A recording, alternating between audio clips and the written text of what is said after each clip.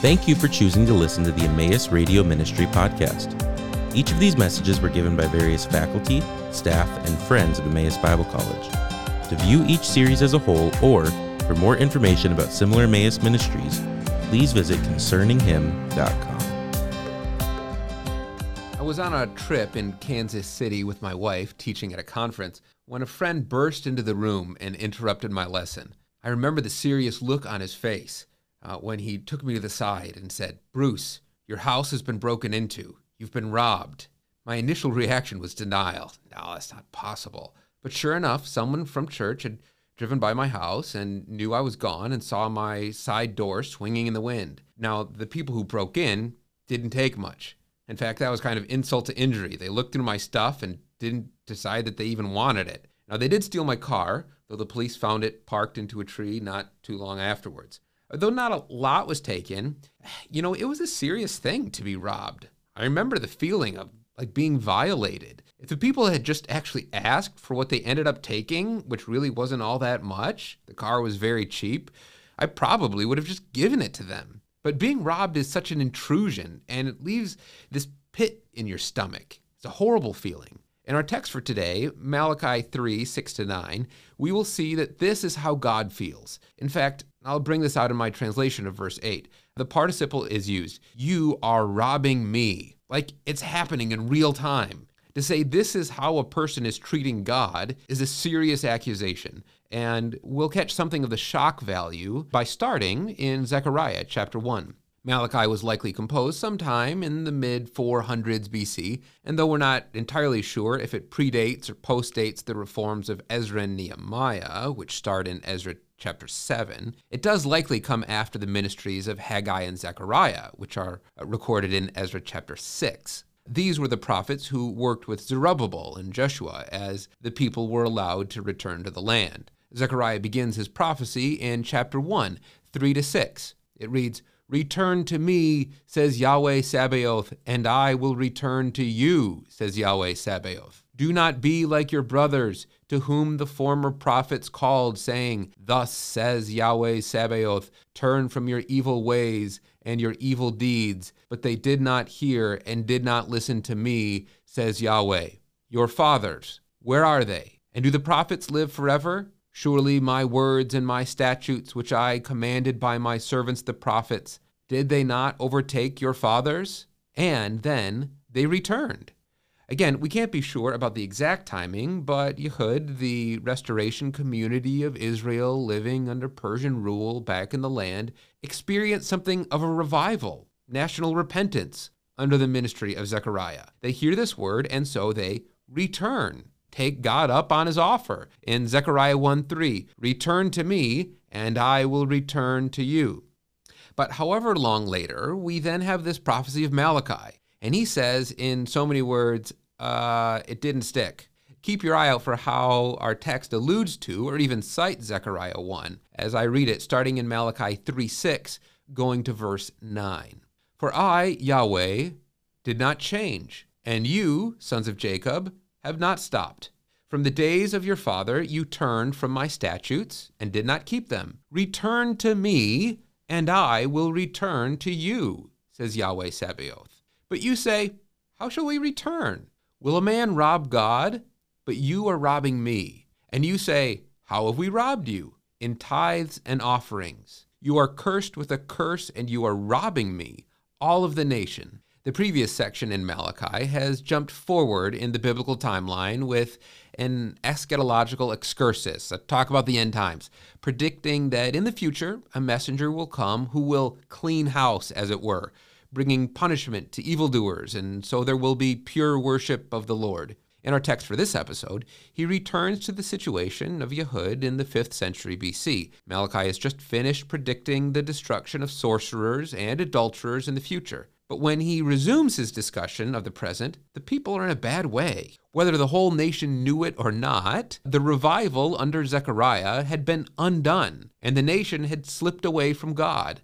Again, Zechariah chapter 1 may be unfamiliar territory for many of us in 2022, but since Zechariah and Malachi date so closely, it seems likely that Malachi's readers would have caught the significance of the allusion here. The citation that Malachi makes in 3:7 is prefaced by 3:6, "For I, Yahweh, did not change."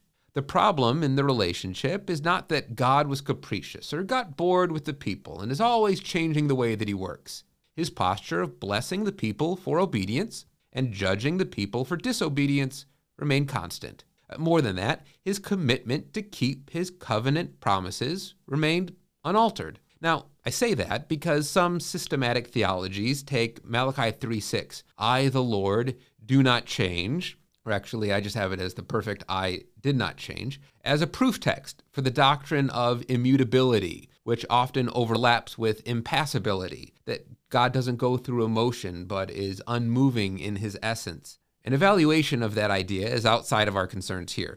But just let me point out that this sort of speculation about how the internal workings of God operate is a long ways away from Malachi's concern. When Malachi makes this statement, he means that God's purposes remain constant. We could take the Hebrew in the second half of verse 6 actually in a couple different ways. And I've tried to leave room for both in my translation, "You, sons of Jacob, have not stopped." It could be that Malachi is saying that God doesn't change in the way he works, but neither has Israel stopped being Israel. They continue to be the same rebellious and stubborn people they have been since the days of their fathers. That idea is clearly present in verse 7a, "From the days of your fathers you have turned from my statutes."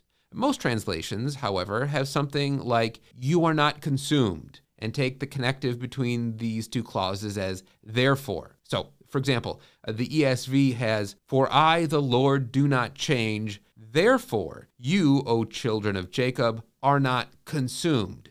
It is possible to take this conjunction as "therefore," though it is the normal copulative and that most frequently means "and."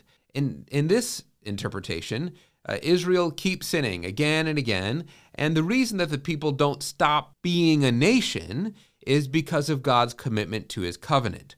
Both ideas are right, so it's not like we're in danger of heresy, but I'm willing actually to go out on a limb and say I prefer, "and you, sons of Jacob, do not stop," is the way that we should understand this. In any case, Malachi has come back from his detour in eschatology and the destruction of the wicked to talk about how Israel continues the sinful practices of their fathers. If we think of the history of Israel, there has been some serious times of apostasy. So this raises the question, what's Israel doing now? The explanation is given in Malachi 3:8. With most translations, I've put this as, "Will a man rob God? But you are robbing me." The Hebrew text has kava, which means rob. The verb only occurs one other time, actually, in Proverbs 22:23, which is talking about those who rob the poor, that the Lord will rob the soul of those who rob them. This understanding of the verb is attested to in three Greek recensions, Aquila, Symmachus, and Theodotion, as well as the Latin and Syriac. However, other Greek translations seem to translate metathesis of kava, that is a swapping of the letters, so that the actual word is deceive, akav, related to Jacob, Yaakov. If so, this would be a play on words. They continue to be sons of Jacob because they continue their actions of deception. This is an attractive proposal, but amending the Hebrew in favor of some Greek translations, it's kind of a last resort. And since the Hebrew text as we have it makes good sense, let's just leave it as it is. Now, Malachi knows this is just a silly idea, the concept of robbing God. So he begins by asking, can a man rob God? This reinforces the absurdity of their actions. So they would like to know, and here the repeated literary device of putting a question in the mouths of the listeners may have been actually a real question. What are we doing that amounts to robbing God? Malachi's answer, tithes and offerings. In the next verse, we read the command to bring in the whole tithe. And we didn't quite get to that text in what we read earlier. But the command to bring in the whole tithe does seem to suggest that the people were trying to cut corners and get out of their full responsibility. This does fit the general time frame of what we know was happening around then. Nehemiah 13, then 10 to 14, describes the problem of the people not giving portions to the Levites so that they had to work in the field. we will see in our next time that the people were under the curse and were experiencing economic hardship. As a result, they eased up on their contributions. Malachi's indictment of the people is that they robbed God of the tithes and offerings. The first word literally means tenth, though it doesn't have to be exactly 10%. But over time, the word could have taken on the meaning of something like what you owe God. Very much like the English translation, tithe can refer to money that is not necessarily 10% of something. The word offerings literally is something that is raised, traditionally the heave offering. But again, by Malachi's day, there is likely not a technical meaning in view. Tithes and offerings means the money and gifts you should be giving to God. Deuteronomy 14:22-29 is one of the key texts on tithing in the Old Testament. It's not the only place that talks about the practice, and there were other things Israel had to give, but this is a really crucial text when considering the topic of tithing. In Deuteronomy 14, the tithe is to be done before God, and that idea is prominent in the text of Malachi. But there is something in that passage that would benefit the tither. It says, "You shall eat there before the Lord your God and rejoice, you and your household," in verse 26. Furthermore, it was to benefit the poor and the disenfranchised, and it was to benefit the Levite. This was like a mandatory party that the people were to throw. Of course, God doesn't need the food, but he desires the celebration and the worship. He desires the community bonds that would have been created. But when times were tight, like they were in Malachi's day, the people neglected this enforced partying. They hoarded their money, which hurt not only themselves and the poor and the Levites, but again, in keeping with the overall theology of Malachi, the big problem here is not so much the loss of community or the hurt of the poor and the Levite, as real as those issues are. Instead, recall Malachi's earlier treatment of the people's problems. The real problem is theological, what this says about the person's perception of who God is. It's easy, when times are hard, to be tight-fisted. A lack of generosity, however, not only damages those who are needy around us, it not only is to the detriment of those who serve us in the things of God, it not only is harmful for the community, but it betrays a more fundamental theological problem, that we think